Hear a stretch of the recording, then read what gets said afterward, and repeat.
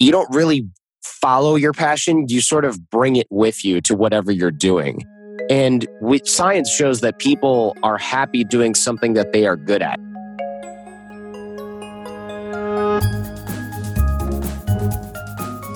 Welcome to From the Dorm Room to the Boardroom, a podcast where we provide insights, tips, and inspiration for college students and young professionals so they can make a really successful transition from college life to the professional world and beyond. My name is Andy Malinsky, and I'm your host. I'm also a professor of organizational behavior and international management at Brandeis University's International Business School, where we record and produce this podcast.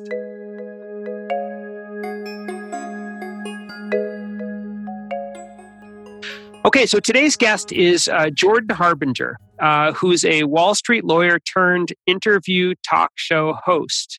He's also a communications and social dynamics expert. Jordan continues to host a top 50 iTunes podcast for over 12 years and receives over 6 million downloads per month. That's a huge number, making the Jordan Harbinger Show one of the most popular podcasts in the world. I'm guessing that many of you have listened to it or listened to it regularly. If you haven't, you should. The show was awarded Apple's Best of 2018 and is one of the most downloaded shows of the year.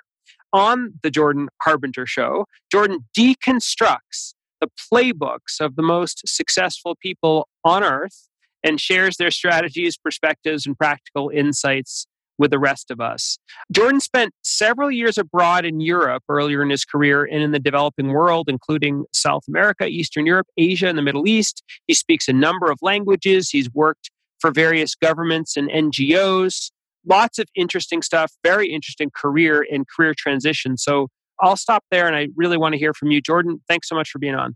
Yeah, thanks for having me on the show. I appreciate it. As you can hear, I'm a little bit under the weather. So this is important for me to do just because I love being able to speak to young people or non-young people, but people going into a career transition, because I made a lot of mistakes in that area of my life early on. And I think they were all pretty darn avoidable.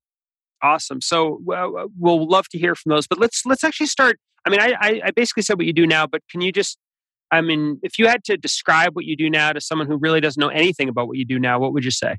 What I do is I'm an interviewer, sort of full stop, really. I started off, of course, interviewing for a different reason and creating a podcast for a different reason. We can get into that in a little bit. But what I do is I essentially talk to people that I find interesting and get them to teach something to the listenership, the audience of the Jordan Harbinger Show. And that sounds very simple because it really is. And I think a lot of people try to complicate what it is that they do, especially in media or in the creative field, because they want to seem like they're different from everyone else. But at the end of the day, since it's a personality-based business in a lot of ways, if you don't like my personality, you probably won't like the show, and that's just the way it is. So I'm not going to sugarcoat it. I really do just find really interesting people, from Dennis Quaid to Dennis Rodman, right? And find out what they know that can help someone who's listening and have an interesting conversation about that.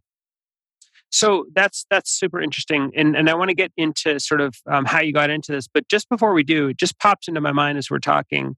What tips do you have for interviewing people well? Probably something I could learn from as well. Yeah, everyone goes, wow, your interviews are so in-depth. You always get things that nobody else got. How do you do that? And the truth of the matter is, it's just a matter of the work ethic that goes in beforehand. So people will say, wow, you have all these interesting questions that nobody else thinks of. And you're just naturally curious, or whatever sort of label they put on it. But I'm not sure how true that stuff is. I mean, there's got to be some of that, right? You don't do an interview talk show if you're not naturally curious at some level. But really, the so-called clever questions that I come up with a lot of the time, they're the result of spending 10 to 20 hours preparing for each interview. So if I'm interviewing Dennis Rodman, for example, I'll read his book that he wrote in the 90s. I'll watch 5-6 hours of his interviews on YouTube. I will try to find people that played with him, and I will talk to them if I can, things like that. And if I have a scientist on the show, I'll read all of their books. I'll watch all of their TED Talks, and I come up with questions based on that. I'll listen to 10 interviews they did over the course of their career. And so a lot of people will say, wow, this is the most in-depth interview that I've ever done. And it's not because Jordan Harbinger is so smart. It's because I've got the most input from them of their work. I've got the strongest footprint, the strongest amount of content that they've ever created. And then I digested it and created something really useful out of that. Because of course, when I'm listening or watching to their stuff or anything they've created before or has been created about them before, I am taking notes, right? I'm taking notes. I put them all in a Google Doc and then I go through the notes later and I essentially ask myself questions about the notes that I have. So in a way, it's a lot like studying for a test if the test was something that you were really, really interested in and there was no grade. So that's kind of the way that I look at it is I have to have a degree in this person, right? I've got to be an expert on this particular individual. And the test is, can I hold a conversation with them for an hour, hour and a half? That would be the kind of conversation they would have with a really close friend, right? And if I can do that, then I do well. Yeah, yeah. That's so interesting. And as you're talking, I'm thinking to myself, I'm imagining you in college.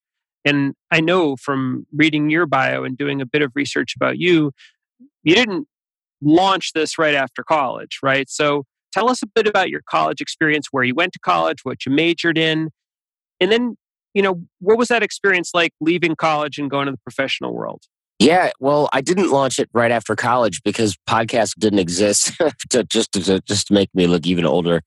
I'm 39. I'm not that old, but I assume people listening to this are in their early 20s mostly. So when I was in college, nothing quite fit for me there either because I didn't know what I wanted to be when I quote unquote grew up. And I think that's pretty normal. I think a lot of people have no idea what they want to do. And I don't even think that you're supposed to know that. I do think it's really tempting for people to beat themselves up about that. I think a lot of people want to think that everyone in college should know what they want to do. And I don't really know where that notion came from. That might be like my parents' generation where they go to college because they want to become an engineer or something along those lines. And that's just not the case anymore. People go to college because they don't know what else to do with themselves. And I was definitely in that bucket. I mean, sure, if you're in college because you already know what you want to do, that's a huge advantage. Good for you. I'm jealous. I went because that's what you did after high school.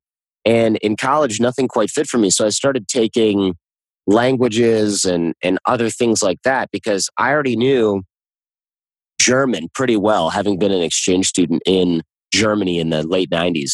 So I took German because I could do well there. And it was like, all right, I'm going to get A's in this. So that's going to round out my GPA a little bit. And then I found that every degree, and I don't know why you professors do this, Andy, but every degree has these, I think we call them like weeder courses. I don't know if this rings a bell at all. They're just these super difficult classes that are designed to make sure that if you wanted to be an accountant or go to business school, that you were going to hate every second of this class. And it involved complex math and it was on a curve and they were huge courses and everyone hired a tutor and then just scraped by with a B- or something like that. Just barely got through it. Made your semester a living hell because you had 10 hours of homework every day. It was just terrible. And I realized that these were kind of a trap and they were designed to get people out of certain majors who quote unquote didn't belong there. And I didn't like that idea. And I thought there's got to be a way around this, especially around things like math requirements for people who want to go into business. Because I knew from my entrepreneur friends and business owner friends that I only had a few at the time. I was like, they don't use any of this stuff.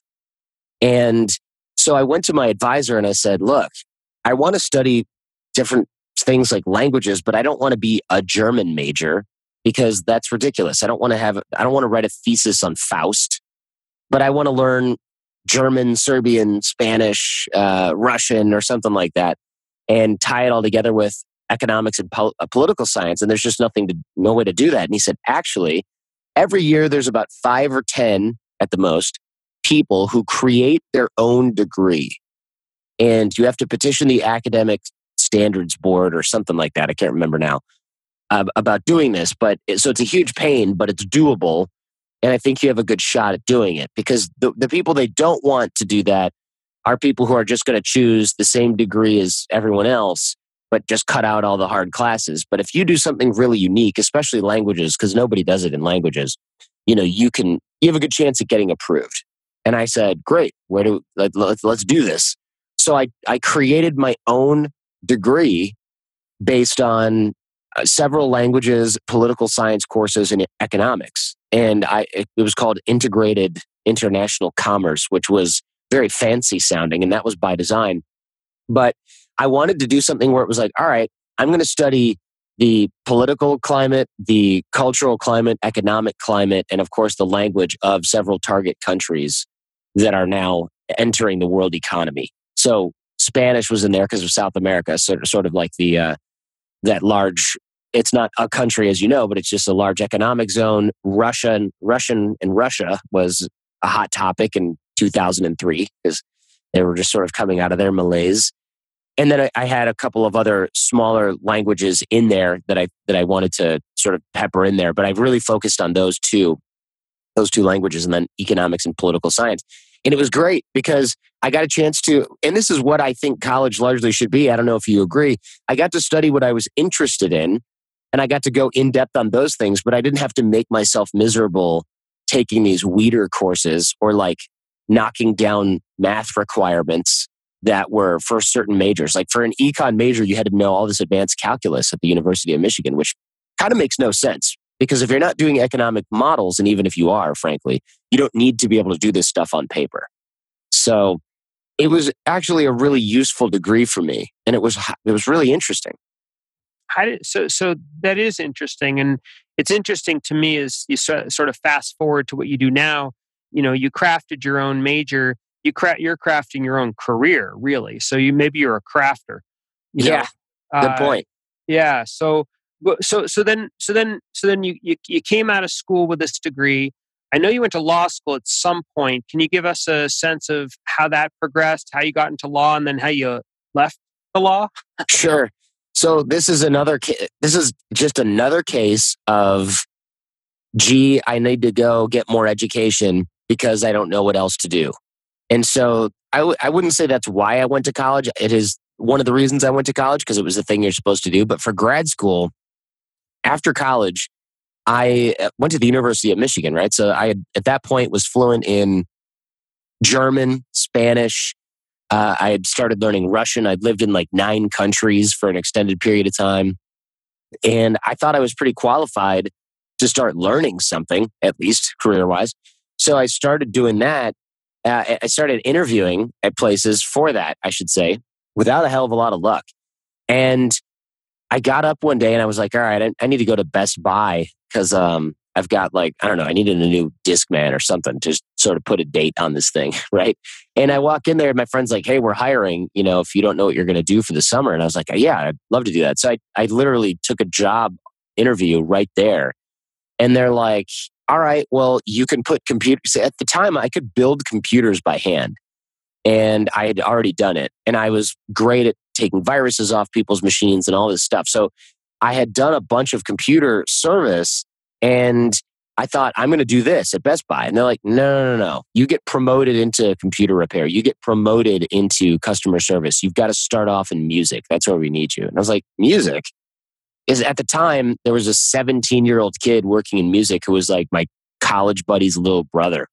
And I thought, that guy's going to be my boss. And I'm 24 with a degree from Michigan that I created to speak 3 or 4 languages fluently at that point. What are you talking about? Music. Like, I'm not standing in front of a life-size cutout of Britney Spears for the next 2 years so that I can get promoted into another job that I'm overqualified to do, in my opinion, right? And so that was just not happening. So I was like, no thanks. So I applied to grad school and I applied to law school. And I ended up getting into the University of Michigan Law School, which is at the time and still is, I think it's one of the top 10 best law schools in America. And so everyone said, well, if you got into Michigan, you have to go because this will basically make your career. You can write your own ticket when you go to a school like that. So I said, great. more education is definitely the solution to this problem, and that is not true at all now. And it wasn't true then either. But I think it's a forgivable misconception because if you think, well, if I'm not qualified to repair computers at Best Buy, it must be because I don't have enough education. Forget the fact that they literally said everybody who works in customer service and computer repair has 3 to 4 years of experience working at Best Buy. I mean, that was the excuse given. But I thought, well, if I get a law degree, I can do a lot of different things that don't involve selling CDs. And so that's why I went to law school. Yeah, it's interesting. As I'm listening to your career, it's almost like, you're prepping yourself credential wise for some future possibility that you're not quite clear on. Right. It sounds like, and then if schooling is the solution, what's the problem? Is the problem how to get a prestigious career? Is the problem how to figure out what really is your passion? I imagine going to law school didn't help you figure that out. It sounds from your career progression. Right. It's funny because you don't actually learn, or I should say, I didn't actually learn anything about what I would be passionate about. I just sort of went to school thinking like, well, you go to school and then at some point during this experience, and it didn't happen in the first 4 years, but at some point during this experience, you get struck by lightning and you go, this is my passion and this is what I was born to do. And this is but that doesn't happen. And that freaks a lot of people out. It certainly scared me because I thought, if I'm not going to find my passion here, then what am I going to do? And so I was like, okay, well, if I go to law school, maybe I'll find it. And then, of course, law school starts and I go, this is interesting, but I wouldn't say I'm extremely passionate about it. Many people here already seem to be. So what am I going to do? And then I went, if I just get this going, and then I'm a lawyer for like 4 years and pay off my student loans. Haha, right? 4 years. That's a joke now, but back then I thought I could probably do it. Then I'll have 4 years of experience. Then it's just more time that I'll have to discover what I want to do. But at least I'll be making 6 figures in the meantime, which is helpful when you've got student loans and you don't know what you're going to do and da da da. So who knows? Maybe I'll be a diplomat or something. And all of that also made sense.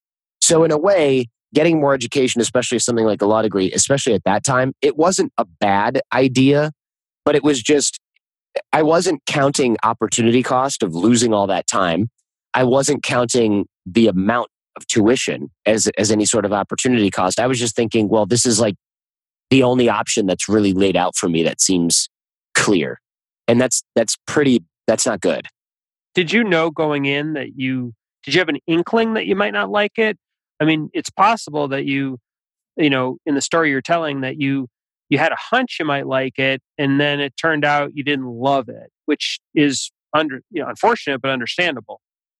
Yeah, I thought law school was pretty cool because you're hanging out with smart people all the time, and you can't beat that, right? That's a fun environment to be in for a lot of people. In fact, it was more fun for me than it was for most people because at Michigan anyway, your grade was 100% your final exam, which for many people was terrifying. And it was for me for the first semester as well. But I realized, well, wait a minute.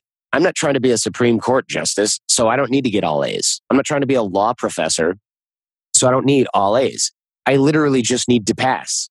That's all I need to do. And I don't have to pass every class. I just have to pass law school. So that was pretty cool for me. I went in there going like, however I do is however I do. And I worked really hard. And I joined a study group with really smart kids so they could teach me stuff before the exam. I mean, that's how I survived there. But I graduated in, I think, the top half or the top third even of my class. And I took a top market job on Wall Street. And it wasn't bad. It really wasn't bad. You're an overpaid secretary for your first and second year as an associate. So, but it wasn't something where I was like, this is phenomenal. I was jealous of people who had a career plan. I was jealous of the older guys at the firm who seemed really interested in financial derivatives. And they were going, and this is the cool part. We securitize these subprime mortgages into these different packages. And then the bank, our client, sells them. And I'm just thinking, who cares? We're not doing anything. Nothing is getting built because of this. We're like moving papers around and legal structures. I mean, it was really just like, talk about not accomplishing much of anything. Securitizing subprime mortgages, which later caused the financial meltdown of 2008, was hardly something to get excited about. And so that for me was not I wasn't too keen on that. However, after my first internship, my first summer associate gig in law school actually, let me back up a little bit. After my first summer in law school, or first year of law school, I went in the summer, I didn't try to take a law job. I applied for a government grant, which is like kind of a Fulbright situation. If you don't know what a Fulbright is, it is, basically, I got a government grant to go abroad and study. And so I spent that summer in Serbia, where I had spent some time before law school, because I had a gap year. I'd spent some time before there, and I spent some time in Serbia learning Serbian, and it was great. The government sort of paid for it. The Department of Defense sort of paid for that. And then I came back out. Second summer, I had already taken a law job, and I came back and I went, oh my gosh, I am not cut out for this law stuff. I'm not going to be a lawyer for long, but everybody here is really smart. Everybody works really hard, but nobody knows how to network or has any people skills. Not many people at this firm. So I'm going to learn how to generate business for this law firm. But if I learn how to generate business for this law firm, then I can become a partner, and nobody will care that I'm not like a genius level legal brief drafter, whatever. I'll develop a skill that a lot of these people don't have. And that'll give me another competitive advantage. Because in high school, my competitive advantage was like, teach myself the geometry the day of the test at lunch. The other competitive advantage that I had in college and law school was everybody's drinking every day. So if I just do my homework and show up to class and outwork everyone, I'm good. But when I got to Wall Street, it was like everyone was smart. Everyone was working hard. So I thought my new competitive advantage is going to be that I know how to network and bring in business. So I started studying psychology and started taking sales courses and things like that. And that was the beginning of the career that I have now, because I realized, wait a second, these people skills, these psychology skills, there's something really big going on here. And this is an area that I'm obsessed with. I love the psychology, and I love thinking of the way the human mind works and how we can sort of utilize that to our advantage. So I started talking about that stuff nonstop. I was kind of annoying, I think, because I was so passionate about it. I just couldn't shut up. I should have gotten like a PhD in this, but I instead started talking about it. And then I started teaching it to other law students. I started teaching networking, and most people didn't care, but there were a group of women that really did care. And they happened to be quite attractive. So I would hang out with them like every day and teach them body language and nonverbal communication and things like that. And then a bunch of my guy friends who didn't care at all about networking before, they then were like, hey, what are you doing every day going out with them? Like, can I come? And I'd be like, yeah, but I'm teaching networking and body language stuff. And they're like, oh yeah, I should learn that. So then this group sort of grew. I had an informal course going, and I got sick of having the same conversation every day when new people showed up. So I started recording the conversations, burning them to CDs, and handing the CDs out to new people. And I'd say, go home and listen to this 10 hours of stuff I've talked about before, and then you can join our conversations because you'll have a background. And people started taking the CDs and saying things like, oh, I listened to it all, and then my roommate heard it and he wants it, and then I gave this one to my brother, and can I have another one? Can I have another one? So I started selling the CDs for like $20. And then people were like, great, I need 8. I need 8 CDs. So I started burning these CDs, and I realized, well, I have this sort of business here selling this information, but it's $20 at a time is not going to make me rich. So I really realized I need a way to distribute these sound files on the internet. And this is 2006. There was no way to distribute sound files on the internet, which is hilarious. So that's what I was doing. I was distributing these CDs and trying to figure out how to upload this. And then one day my friend goes, hey, there's this thing called podcasting. And you can upload the sound file to iTunes, and people can download iTunes for their computer and play it there. There was no iPhone at the time, nothing. There was no smartphone. I can't believe it. And now, to talk about feeling old, there was no smartphone. So we did it. We uploaded it to iTunes, and we thought, all right, now we can tell people that we meet to go download these files, and they can, because every college kid had iTunes. It's like every college kid has Spotify now, probably. So we started doing that, and that was what took off. The show took off, and we started seeing downloads from places like South Africa, and I was like, oh, that must be a mistake, because everybody who knows about this should be in Ann Arbor, Michigan. And they weren't. And that's when I sort of realized the power of podcasting, and I was like, oh my goodness, there's something here that is beyond what we had imagined. And that was when I got the taste of something I was really passionate about and that I was really interested in. And I just dove in head first. Yeah, it's an interesting story. And I want to ask you a couple of questions, from this point on in your story as well. But I do want to rewind for one sec. And you said something really interesting before. I thought was interesting about the idea of your competitive advantage. It's kind of a term you often apply to businesses when you think about strategy, like doing a SWOT analysis, if you're familiar with business. But a competitive advantage, and you talked about your competitive advantage.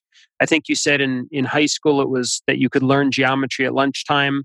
I think you said in law school it was that you weren't like getting drunk and staying out all night and working hard, and you did work hard, and those things sort of set you apart. That was your competitive advantage.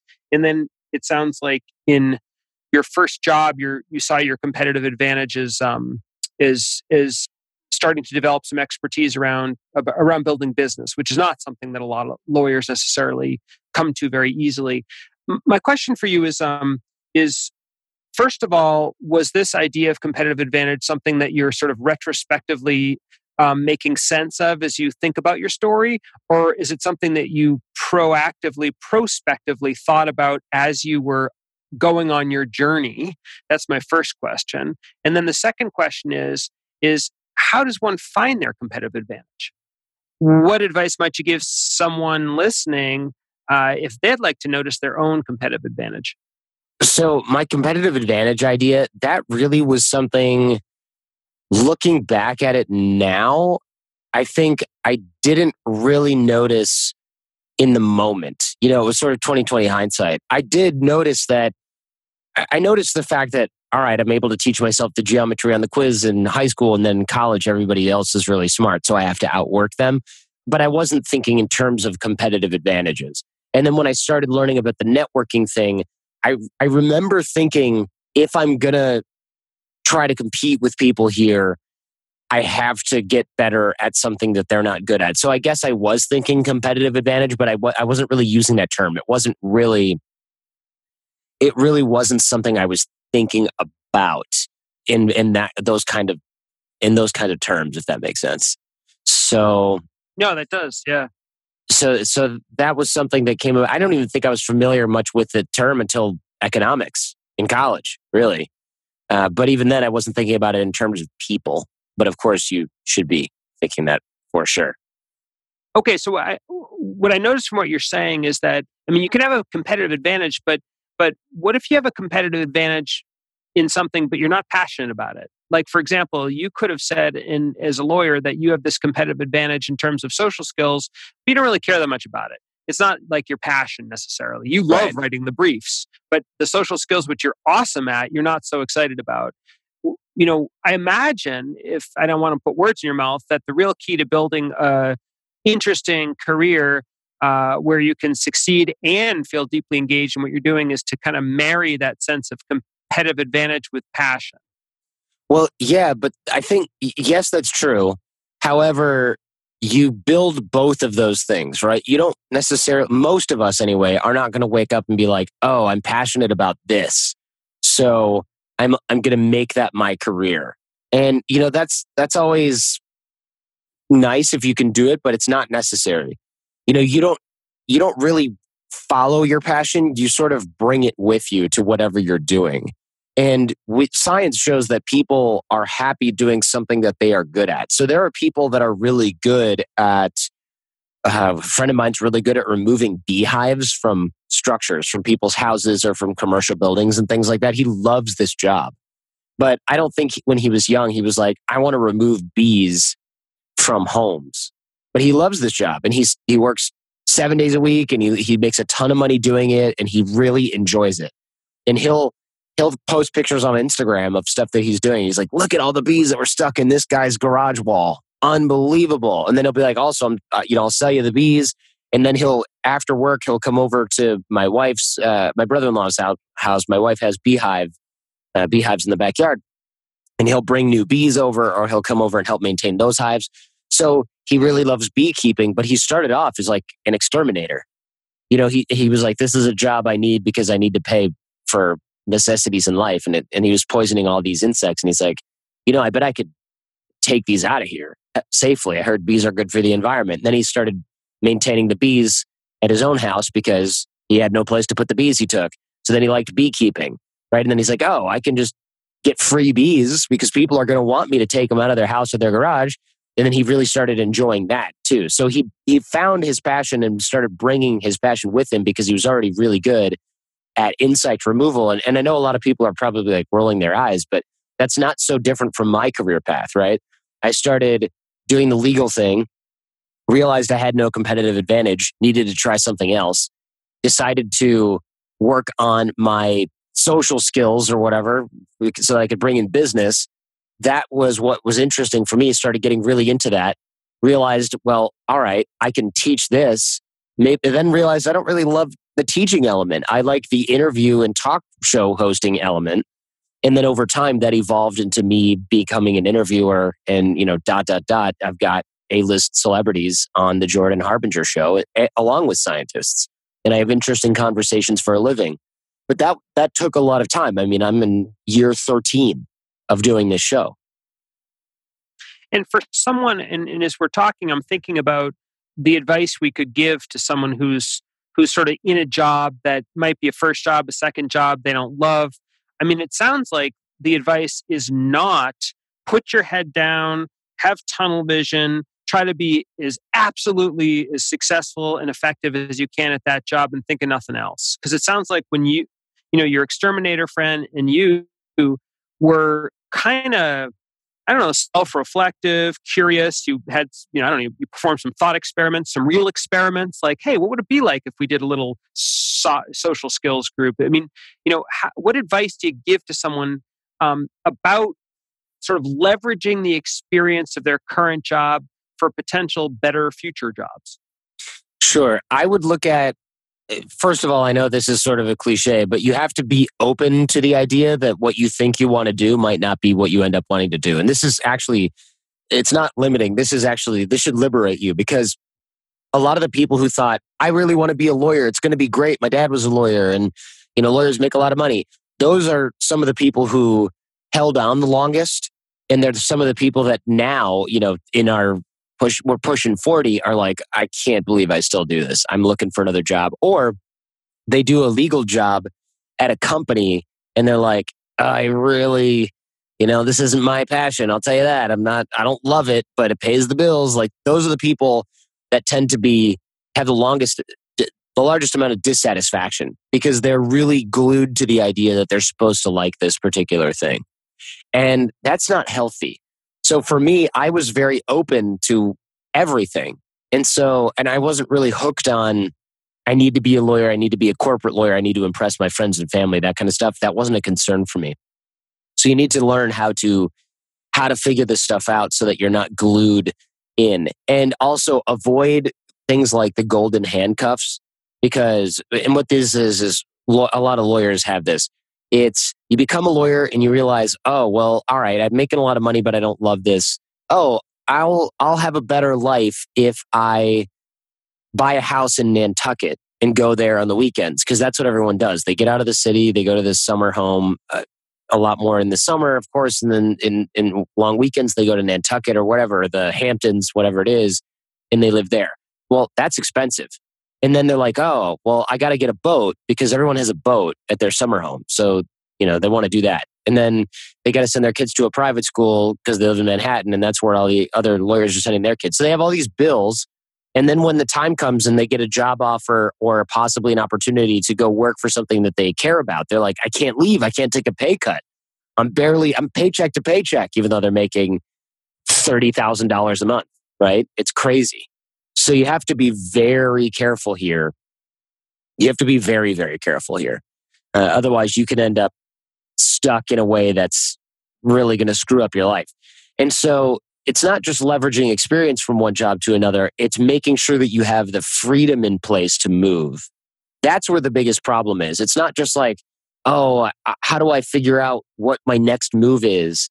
You figure that out by keeping an open mind and realizing that your career is not a set it and forget it, but it's an evolving pathway. A lot of people, especially when I was in college, I didn't realize this. I thought you got a job and you stayed there. That's not the case anymore. That might be really obvious to these students now, but it wasn't when I came up in the time when our parents had worked for Ford or a public school district for 30 years and then done. Now people switch jobs every 4 years. So it might be really obvious now, or maybe people are still under the delusion that they're going to get a job in one career and stay there. So you got to realize that it's an evolving process. It's an evolving path and change is supposed to happen. But you have to be ready for change. And that's going to be a competitive advantage that you have. If you don't have a ton of bills and you've paid off your student loans, you have freedom that other people do not have because you can move. You can work at a law firm for a while and then join a startup for half the price, or half the pay, but equity in a company that you think is a rocket ship. That's how people call in rich when they're 45, right? They do something like this. And so you have to be able to do that. Because if you can't do that because your loans aren't paid off and you have a boat and a house, you're not going to be able to move around. You're going to get stuck and you're going to have less satisfaction as a result.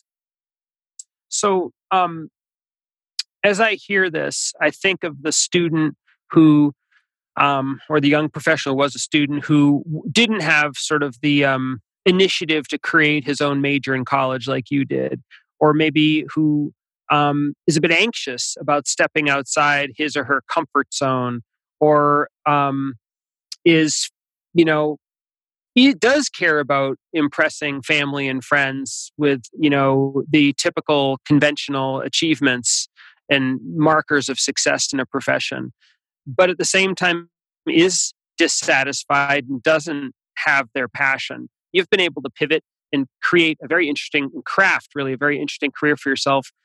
What advice would you give to that person? So they didn't have the initiative to create their own degree. And then what was the second part of that? Well, they're just someone who doesn't seem to have the fluidity that you describe. Mm-hmm. That's been critical to your career. The ability to be able to, as you talk about the advice of shedding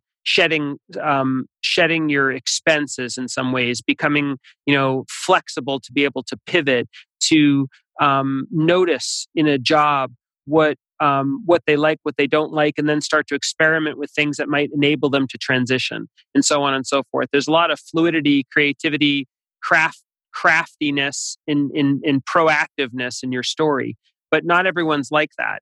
What advice would you give to someone who sort of doesn't necessarily innately have those qualities, but still wants to build a meaningful career?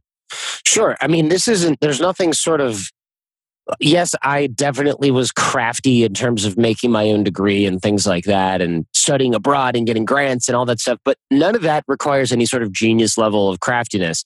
What you really need to look for are opportunities that are not what everyone else is doing. That's all I was doing. I would ask around and say, is there any scenario in which I can study economics and political science, but I don't have to do all the classes that I'm dreading? Is there a way for me to make my own path? And that was what prompted the idea that I can create my own degree. That was what prompted the idea that I can craft my own way. And as for having freedom and being able to sort of leave situations that I'm not interested in because I have that freedom, you can build freedom. Just pay. It's really as simple as don't take on a bunch of extra expenses thinking they'll make you happy, because they won't. So rent your home. Don't buy one if you're not sure of where you're going to live yet. Don't buy a summer house and don't buy a boat. Spend that money on your student loans and pay them off 10 years before everyone else. I paid my student loans off in my mid 30s. And I had $168,000 in student loans. So, because I had undergrad at Michigan and then law school at Michigan. So I focused heavily. I mean, I think my student loan bill was like a few $100 a month or $1,000 a month. I remember some months I put like $12,000 towards my loans.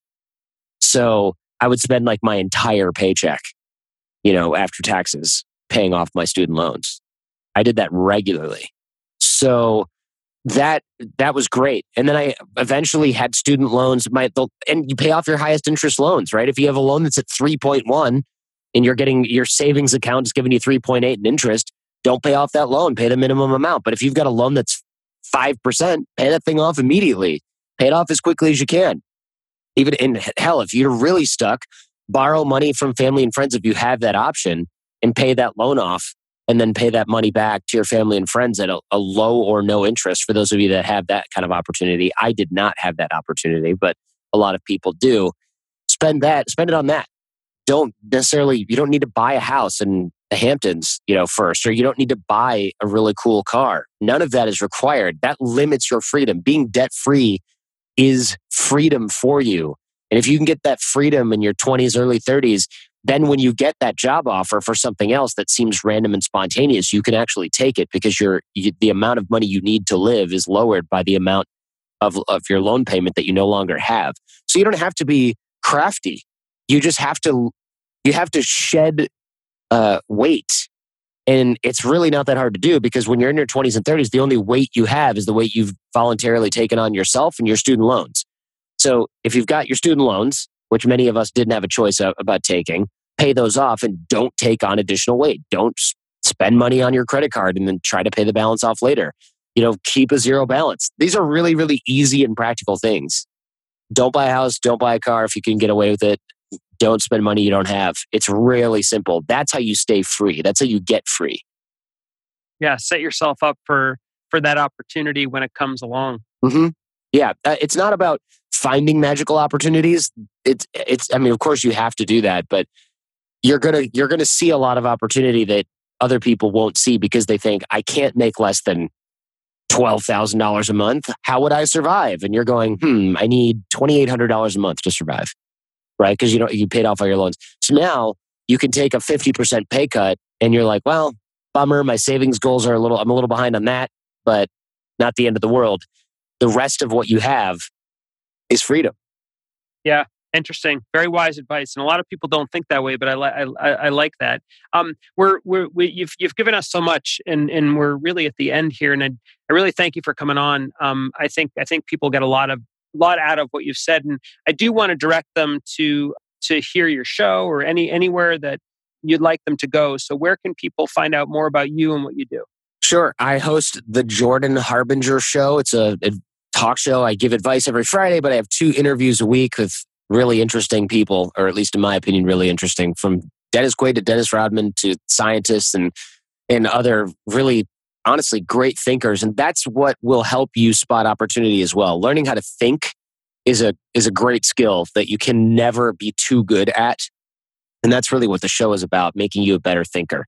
So if you enjoyed this at all and you think there's any sort of wise advice here that you might apply, check out the Jordan Harbinger Show anywhere you listen to podcasts. And you can also check me out at jordanharbinger.com. And I'm at Jordan Harbinger on all social media. Awesome. And I would strongly recommend the show as well. And we'll have the link in the show notes. So thank you so much again for coming on. Yeah, thanks for having me. Thank you for listening to From the Dorm Room to the Boardroom. If you're interested in learning more about the work that I do in helping people step outside their comfort zones and transition successfully into the professional world, please visit my website, www.andymolinsky.com. That's ANDYMOLINSKY.com. And also feel free to email me directly at andy andymolinsky.com with any feedback or ideas for guests for future podcasts. This podcast is brought to you by Brandeis University's International Business School. By teaching rigorous business, finance, and economics, connecting students to best practices, and immersing them in international experiences, Brandeis International Business School prepares exceptional individuals from around the globe to become principled professionals in companies and public institutions worldwide. Thank you so much for listening.